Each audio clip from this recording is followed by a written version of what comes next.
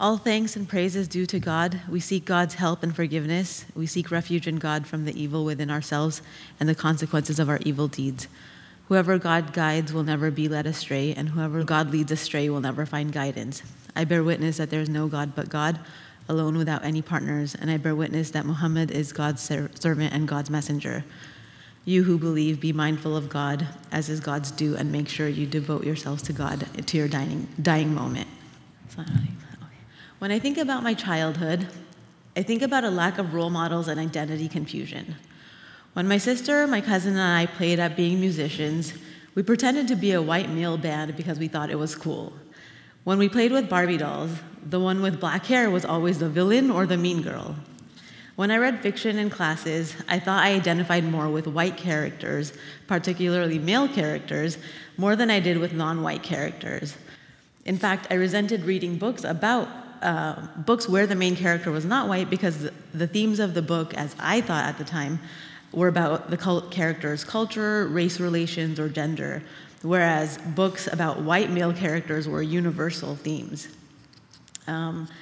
Basically, I had internalized the colonial mindset and viewed myself as inferior to white people and men, even though I wouldn't think of it that way at the time. Of course, growing up in Orange County as the only Muslim student in your class for most of your formative years and being bullied for that can also probably do that to you. What I needed back then was a Kamala Khan, a Pakistani American Muslim superhero known as Ms. Marvel, a positive representation of a teenager going through the same struggle with identity who fails now and then but picks herself up and keeps going. She's a positive role model and embodies the idea of why representation in media matters.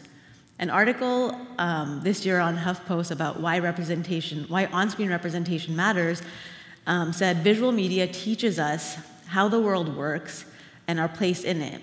When you don't see people like yourself, the message is you're invisible. The message is you don't count. And the message is there's something wrong with me. But this message doesn't only apply to media, it also applies to history. When I think about Islamic history, as it's taught today, most of the key figures mentioned are generally men. When you think about it, how many male companions of the Prophet, peace be upon him, can you name, and their key roles in history? I can also rattle off a few of the male leaders of the Ottoman and the Mughal empires, along with major Islamic scholars. But how many women can similarly be identified?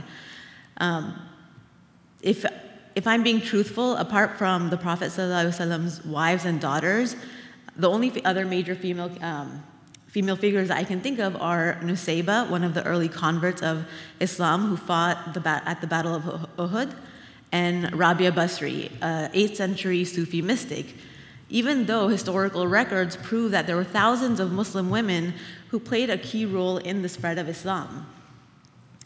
Growing up, I used to believe that Muslim women were defined by so many shoulds.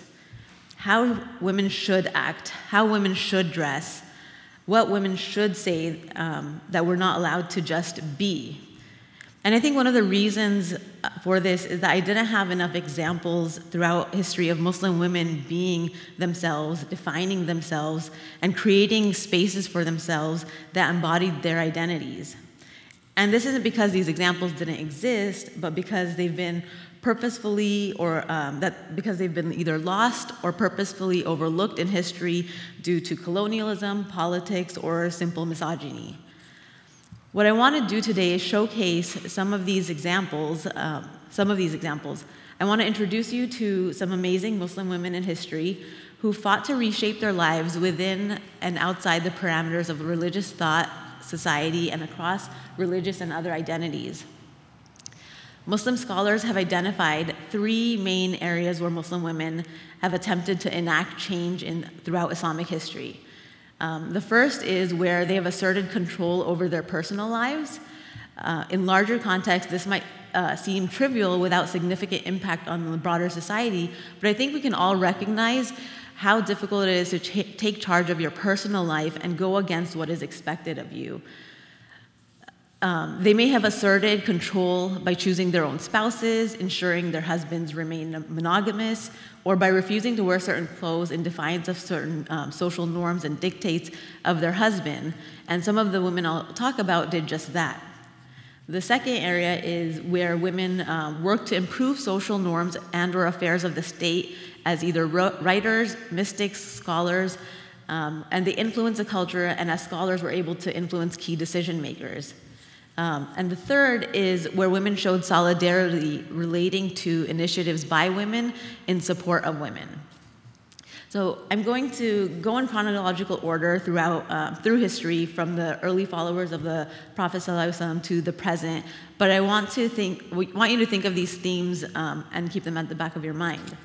But before we get started, I also want to take a quick minute to recognize that we are now in the first 10 days of Dhul Hijjah, and it's really important to remember that one of the most significant rituals performed during the Hajj commemorates an extraordinary woman's act of faith.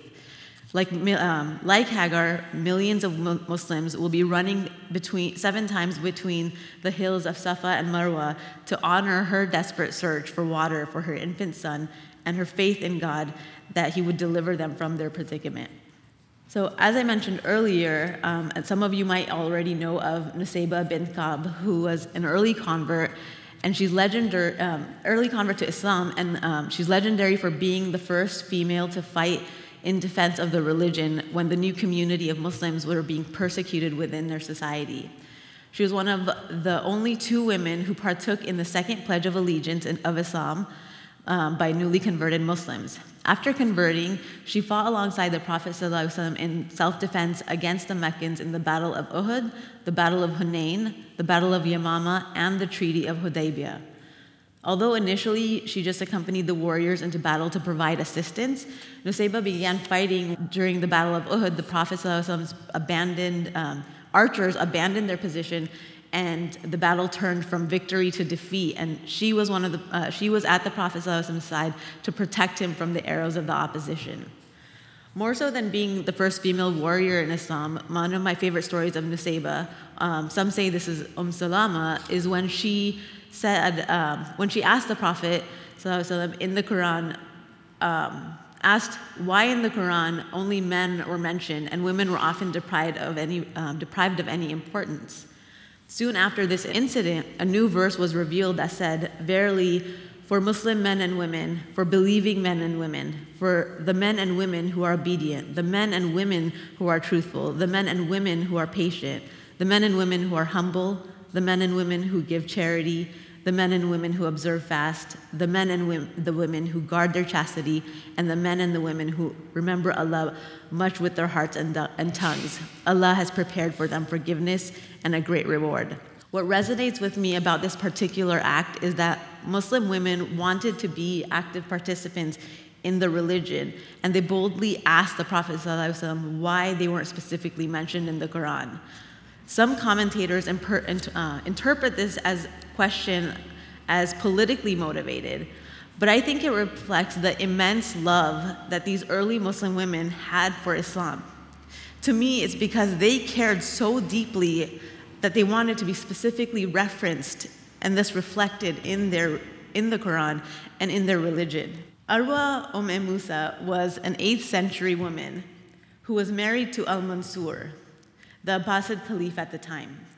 She agreed to marry him on the condition that he would bind himself to a marriage contract that required him not to take any second wife or any concubines during her lifetime. Arwa enforced this contract consistently. Upon becoming Caliph, Al-Mansur tried to have their contract annulled, but every time she felt that it was threatened, she went to the court to enforce it. Finally, to resolve the issue once and for all, Arwa went to the highest Islamic judicial authority, the Grand Judge of Cairo, and she had him come to Baghdad from Cairo for the sole purpose of adjudicating their marriage contract. The Grand Judge ruled in favor of Arwa, and the contract remained in effect until her death. Contrast this to how many Muslim women today are either unaware of, unable to, or simply don't care enough about their right to formulate or enforce a marriage contract. In so many marriages, the contract becomes symbolic when it can actually be a very powerful tool. And that's what we have reflected here. Maybe because I'm a lawyer, I'm getting more excited about contracts than others might be. But how amazing is it to learn about a woman in the 8th century who recognizes her own value and appreciates her Islamic rights enough to basically appeal her case to the highest judge in the land. The fact that the legal system is accessible to her and is a whole different topic, but the assertion of her rights is something I find very meaningful. A final note on Arwa is that she is also a great example of a powerful woman using her position to help other women who are more vulnerable. In her will, she left an endowment providing for concubines who gave birth only to female children. Rabia Basri is you might also have heard of her, she's lived in 9th century Basra and is possibly one of the most famous women Sufi mystics. Or Sufi mystics. The idea of divine love is attributed to her, and she's said to have inspired Rumi more than any other poet. Rabia Basri devoted her life to God alone. She asserted her life to live alone and celibate, to practice that devotion. This is important when you consider that she lived in a society where marriage, especially for women, was the norm. When people questioned her decision, she apparently told them, "I have been left bewildered by worry over 3 things. If you free me from the worry about them, I will marry. First of all, at the moment of my death, shall my faith be sufficient to bring me salvation? Second, will the book of my deeds be given to me in my left hand or my right hand? Third, upon the hour when a party of people are called forth on the left hand to hell and another group from the right hand are summoned to heaven, which company will I belong to?" Rabia Basri was also known to challenge the idea of male superiority. There's a story of men saying to Rabia that all virtues have been scattered upon men's heads. The crown of prophethood has been placed upon men's heads. No woman has ever been a prophet. To which Rabia replied, "All that is true, but egoism and self-worship have never sprung from a woman's breast. All of these things have been the specialty of men." Rabia inspires me because she refused to let social norms dictate her chosen path. In 13th century India, the Mamluk ruler Iltutmish named his daughter Razia Sultana as his heir, choosing her over his sons. Razia immediately faced a challenge from her brother Ruknuddin, who killed his own brother to intimidate Razia and force her to abdicate. Razia, who was a consummate politician, went public in the Jamia Masjid of Delhi and appealed to the general populace for justice. The people sided with Razia, and Ruknuddin was arrested for the murder of his brother, tried in court, and then executed. Razia worked quickly and established her rule. She ordered coins minted in her name as Pillar of Woman, Queen of the Times, Sultana Razia, daughter of Shamsuddin Iltutmish. And the Friday Khutbah was also read in her name. However, her authority could not be considered legitimate until the Caliph of Baghdad also acknowledged it.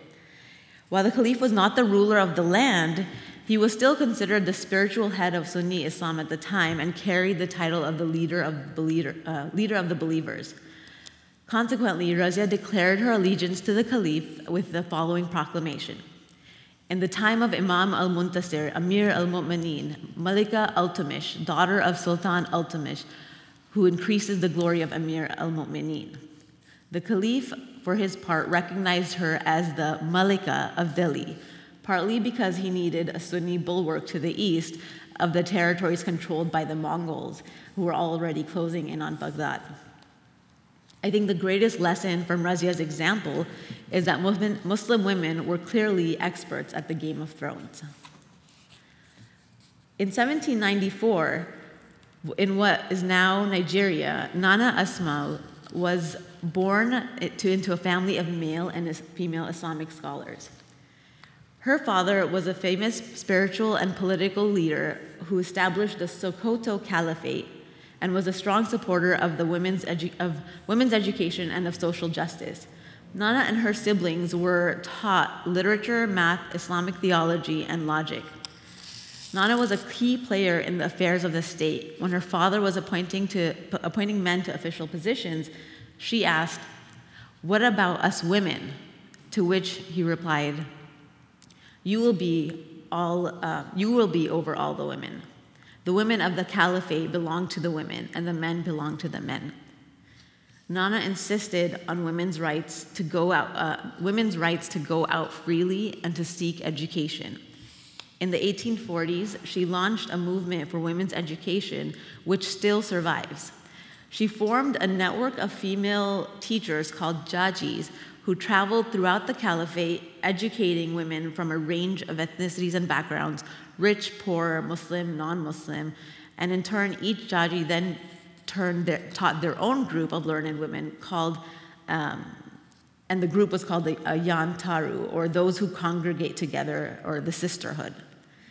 Later, Nana married her brother's friend, and when her brother ascended to the caliphate, he appointed his brother-in-law as the vizier. And Nana was made responsible for the welfare of the women and the religious education of the entire community. She devoted her life to educating women, teaching them basic values such as morality and devotion, but equally academic subjects such as law and theology. What I find most fascinating about her is how she took stock of the realities of women's roles and responsibilities at the time and created an educational system to work around work around their responsibilities rather than directly challenge them, and still achieved her goal. She recognized that women, especially rural women, would be unable to leave their homes or towns for significant periods of time, and she developed the Yantaru network in response so that the teachers could go to the students. Raja Asya Suleiman lived during the turn of the 20th century in what's now Malaysia. Malay Indonesian society at the time was reacting to anti-Dutch sentiments, resistance to colonial rule, and what resulted was a call for a return to a purer form of Islam. Reactions to these ideas in some ways served to constrict spaces available to women and undermine gender equitable norms. Literature became a medium for self-expression, and many women during this time wrote texts that were intended to be publicly sung. In these texts, women would write about female protagonists. However, there was often a pattern that every time the protagonist made a great accomplishment, they were disguised as men when they were able to do that. So, for example, a woman who posed as an Islamic scholar to save her foolish husband from bankruptcy, a male Islamic scholar. It was in this environment that Asya Suleiman was writing her stories. She began writing as a teenager and published her first work at the age of 20. Her best-known work is a poem that was published after her death. It's considered to be somewhat autobiographical, and the heroine is called Sabariya. Asya's writing raised questions about the position of women in the changing world, and she was among the first women in the region not to hide her protagonist in male attire. Additionally, she also did not shy away from claiming authorship of her work, as was very common amongst women at the time. For me, Asya is an example of how women used writing, literature, and the arts in general as an outlet and mechanism for change. Yang Huizhen was born in an area called Little Mecca by Chinese Muslims, called Little Mecca by the Chinese Muslims of Zuku City in the Henan province in 1913.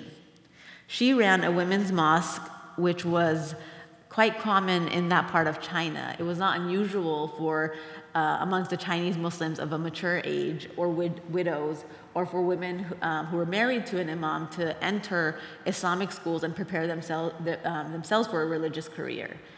What makes her unique is that she was accused by the religious leadership that was backed by the All China Islamic Association of improper use of the mosque, unseemly independent actions in violation of the proper authorities, and lack of consultation with the men's mosque, and a general defiance inconsistent with the code of conduct of a female imam.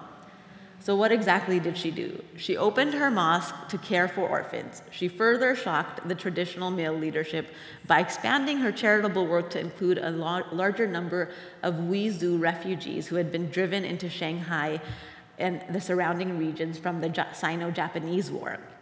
When she decided to operate an association of widows to shelter and care for widows and orphans, her contract to run the women's mosque was terminated.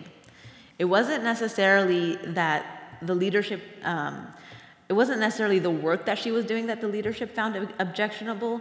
It was more the fact that they had not been informed of her activities, and she had raised funds independently and instead of going under the association's umbrella. So she had defied the normal structure, and for that reason, she was kicked out of her mosque.